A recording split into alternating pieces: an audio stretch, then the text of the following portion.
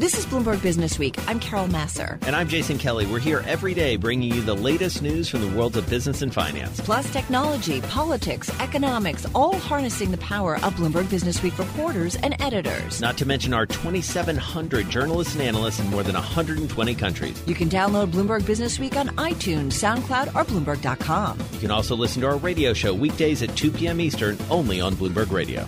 Great day at the Plaza in New York at the Global Business Forum 2019, annual gathering of global political leaders, business leaders, activists, and it's all about really high-level conversations. But I do want to say, and Mike set the tone at the top, Mike Bloomberg, of course, owner of Bloomberg LP, Bloomberg Radio, Bloomberg TV, looking at climate change and the role public-private partnerships and how you solve these problems. That came up a lot in the panel discussion that we were fortunate enough to host earlier in this afternoon.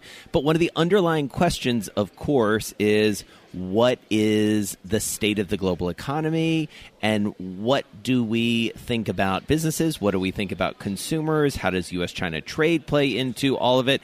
I put all of those questions to Jonathan Gray. John Gray, he is the president and the COO of Blackstone.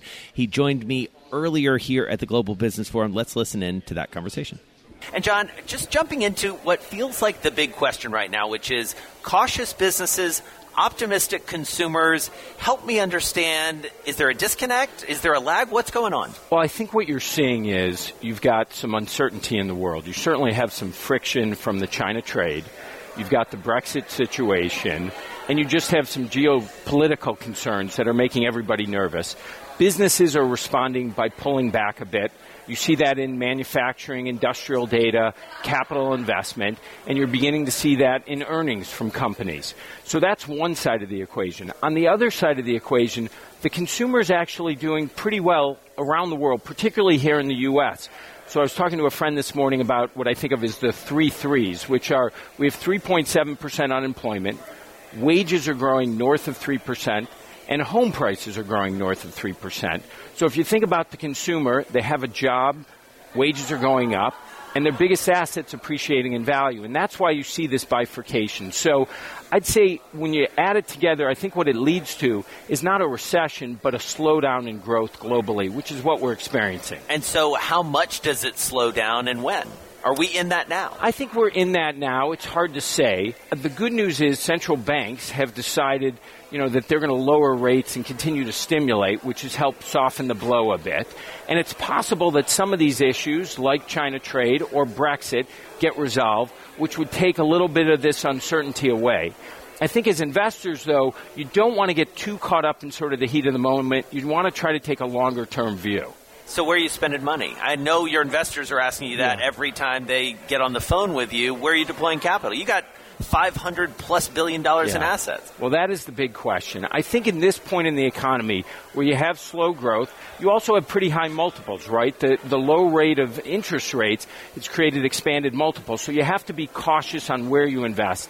What we're looking at are places where technology is creating a lot of change and where they're really in the path of growth. Industry's in the path of growth. So globally in logistics, we've talked about it before, we've been the big buyer of warehouses around the world, probably bought $70 billion on the simple premise that goods are moving from physical retail to online retail.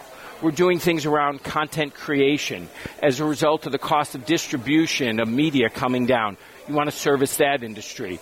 Software as a solution, things migrating to the cloud. We bought a big business that does things in the human resource area online.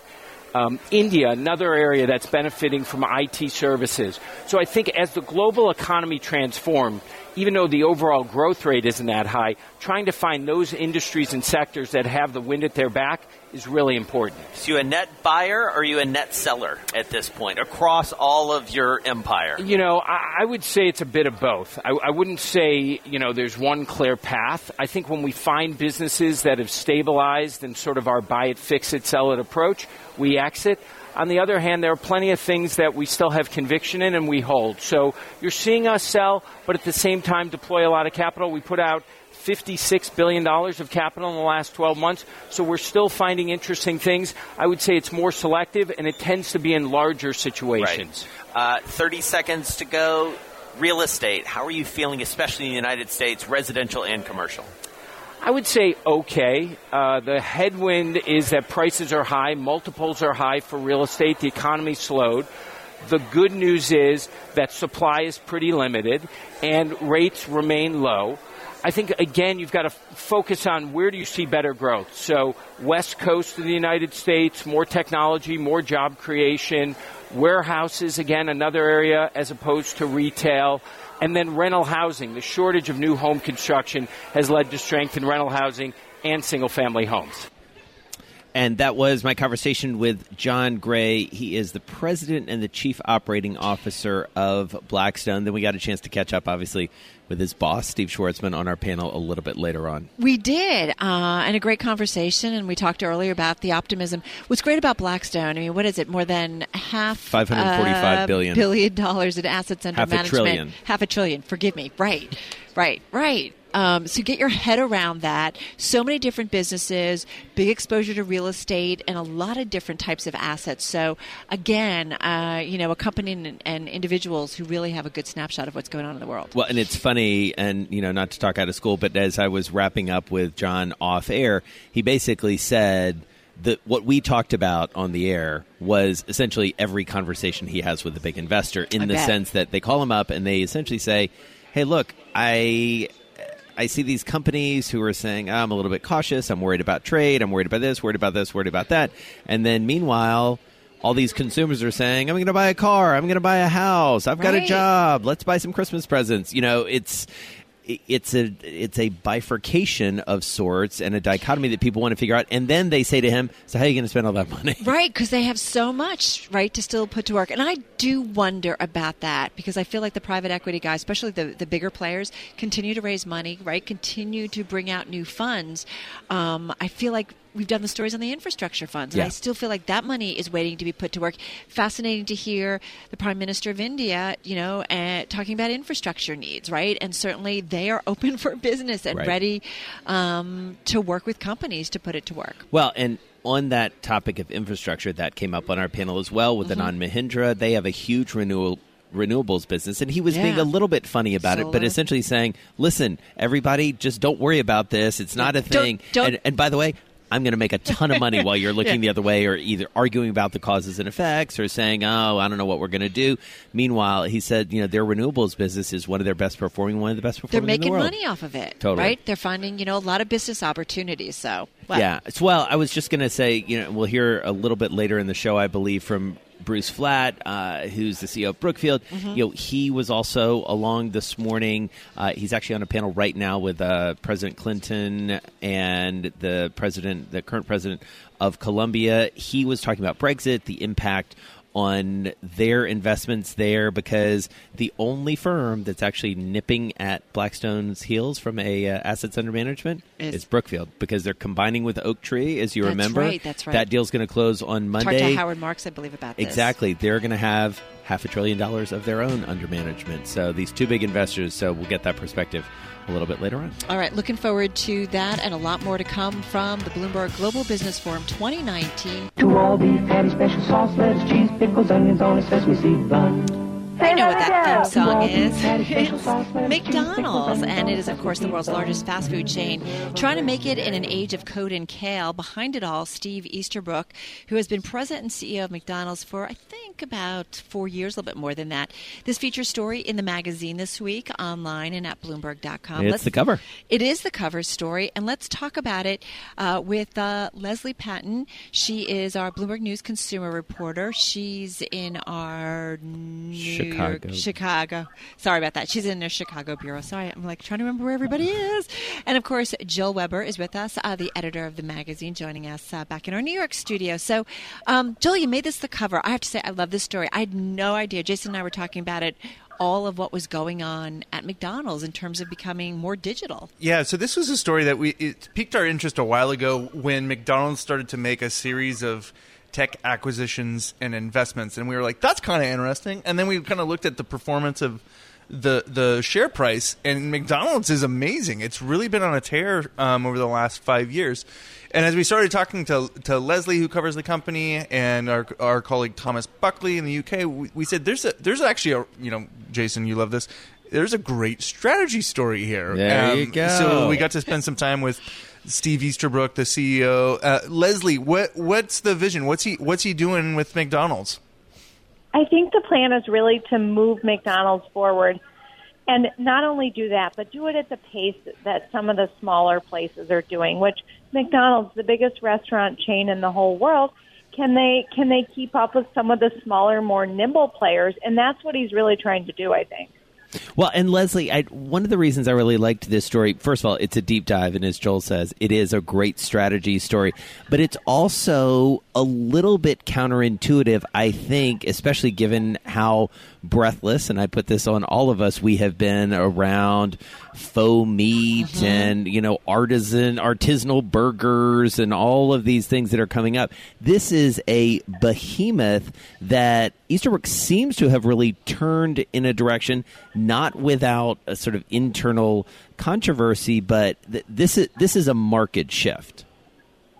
Yeah, that's right. And let's keep in mind, the food itself hasn't really changed that much, right? So there might be some new sandwiches. There might be some new toppings or something like that.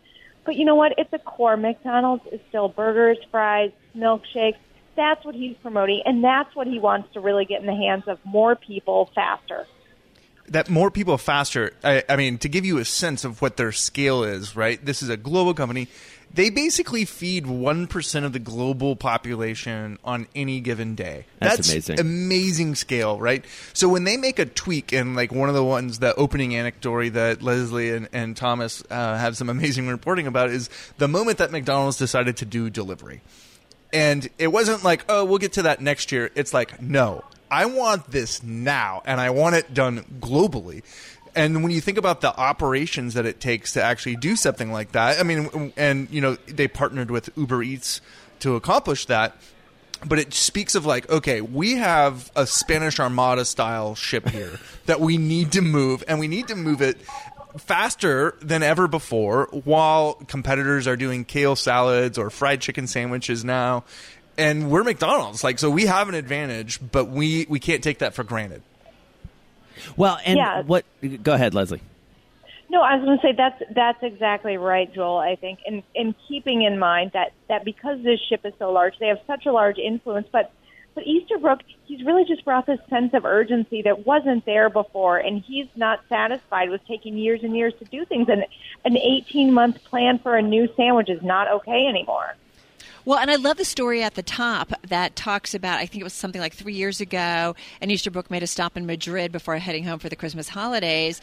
And, the soccer matches were going on. Right. And you could get a Whopper delivered, but you couldn't get a Big Mac, right? Yeah, exactly. Yeah. He was just really ticked off. And didn't he, call his guys? Oh, yeah. We're going to make that's a what big threw change. the whole delivery thing into motion. But, the heart of this to me, though, is this tech thing, which is why the cover it looks like a Big Mac box. Only instead of saying Big Mac on the box, it says Big Data. I see what you did there. You see what we did there? That really, I think, speaks to the spirit of this, because that is the secret sauce, right? How can we use technology to sell burgers better? Nobody else has really thought that way. But to give you a sense of where it can go is you drive through the drive-through, and suddenly you get offered something that you had last time because it remembered your license plate number. Right. We're basically there. We can do that. You might find it creepy, or it's maybe it's a way to sell you a couple extra boxes of French fries. Well, and it does feel like a person my age is creepy is a millennial's cool. I'm so glad you know this. I don't have to open my mouth. I just get my French fries. But I love the online eating apps, right? And they're like, oh, hey, you had this last time. I'm like, yeah, you know what? I want it again. And I don't know. I find them helpful. And that was yet another acquisition that I made. Exactly. Yeah. Great discussion, guys. Thank you so much. Story. Check out the cover story this week in Bloomberg Businessweek. Leslie Patton, she wrote it with Thomas Buckley. There's a conversation that Carol had with Thomas Buckley on our weekend show in Bloomberg Businessweek this weekend. Our thanks also, of course, to Joel Weber. He was over here earlier moderating a killer panel at the Global Business Forum back in our New York studio. You're listening to Bloomberg Businessweek. Jason Kelly and Carol Massar live here in New York City at the Global Business Forum. This is Bloomberg. I'm driving in my car. I turn on the radio. Yeah, how about you let me drive? Oh, no. Who's gonna drive you home? Honey, please, I'll do the driving. Drive on. Excuse me, I want to drive. Just drive, baby. It's the question that drives us.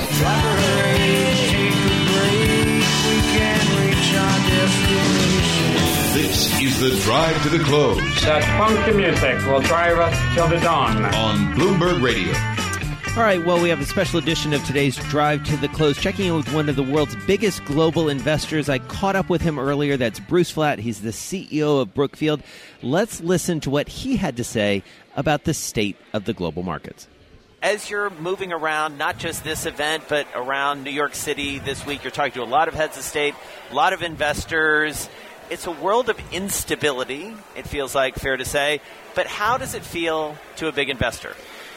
Look, I'd say politically, many countries are up in the air and pretty extreme politics in those places. But on the ground in business, actually, it's pretty constructive. Most countries of the world are doing okay.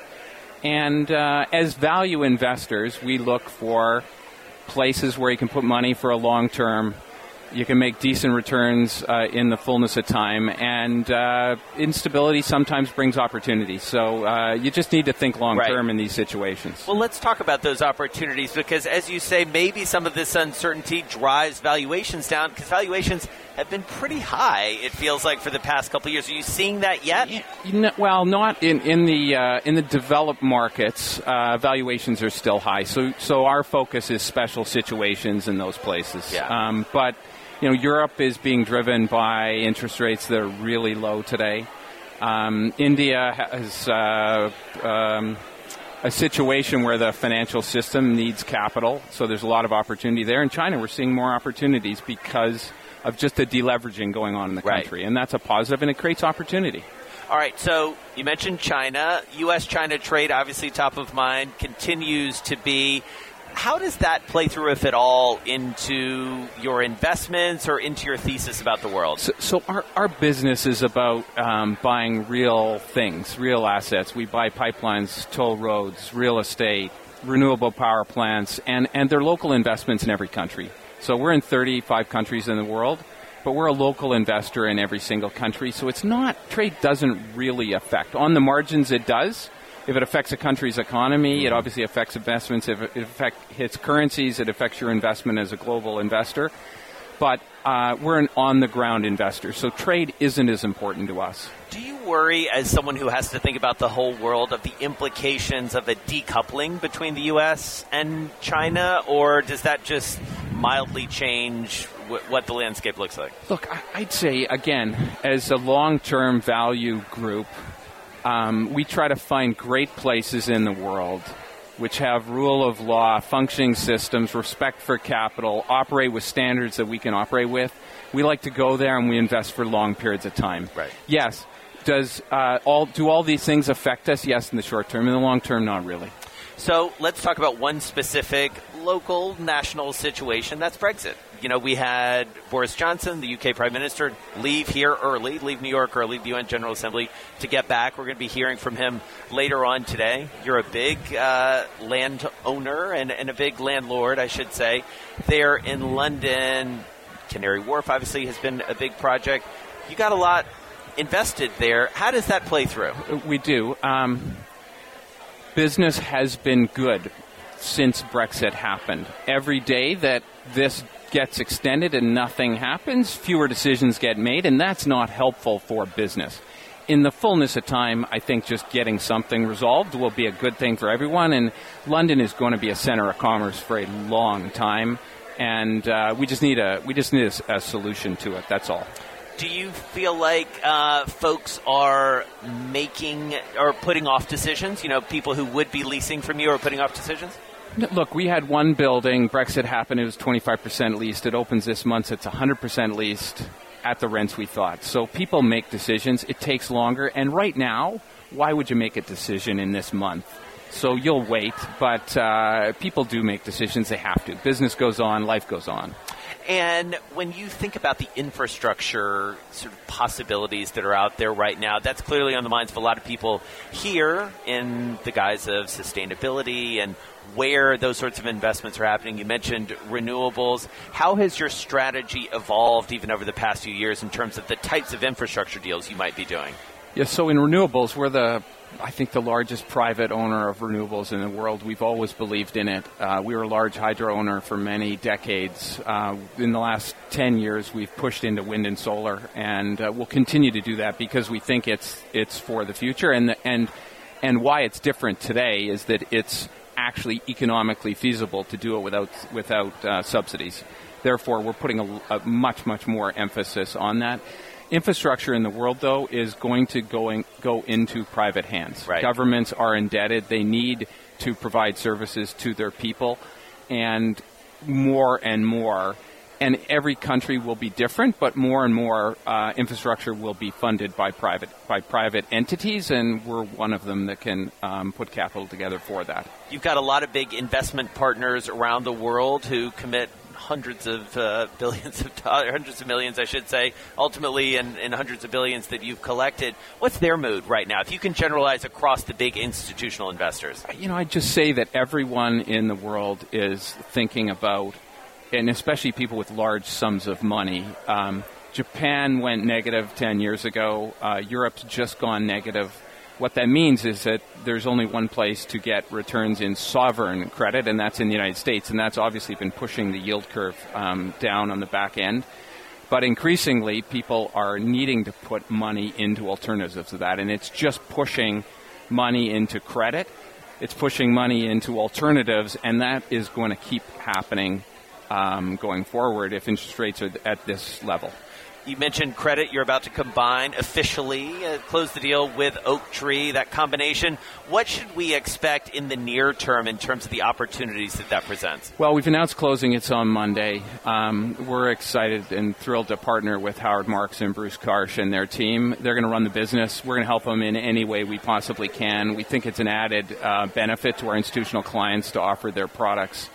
And in the world we're in, where low rates are pushing money into alternatives, I think our general private equity real estate infrastructure franchise will benefit, and now we have a credit offering to add to that. Bruce Flatt, the CEO of Brookfield, speaking with me earlier here at the Bloomberg Global Business Forum. He, in fact, just wrapped up a really interesting panel discussion. We're told we weren't able to go see it because we've been on the air, but with former President Clinton and the current president of Colombia. So between him and John Gray, you got $1 trillion worth of insights into the market there. Right. And these guys, I love when we're talking with these kinds of people because of what they're seeing in their perspective. Thanks for listening to Bloomberg Business Week. You can subscribe to the podcast on iTunes, SoundCloud, or Bloomberg.com. You can also listen to our radio show every weekday at 2 p.m. Eastern, only on Bloomberg Radio.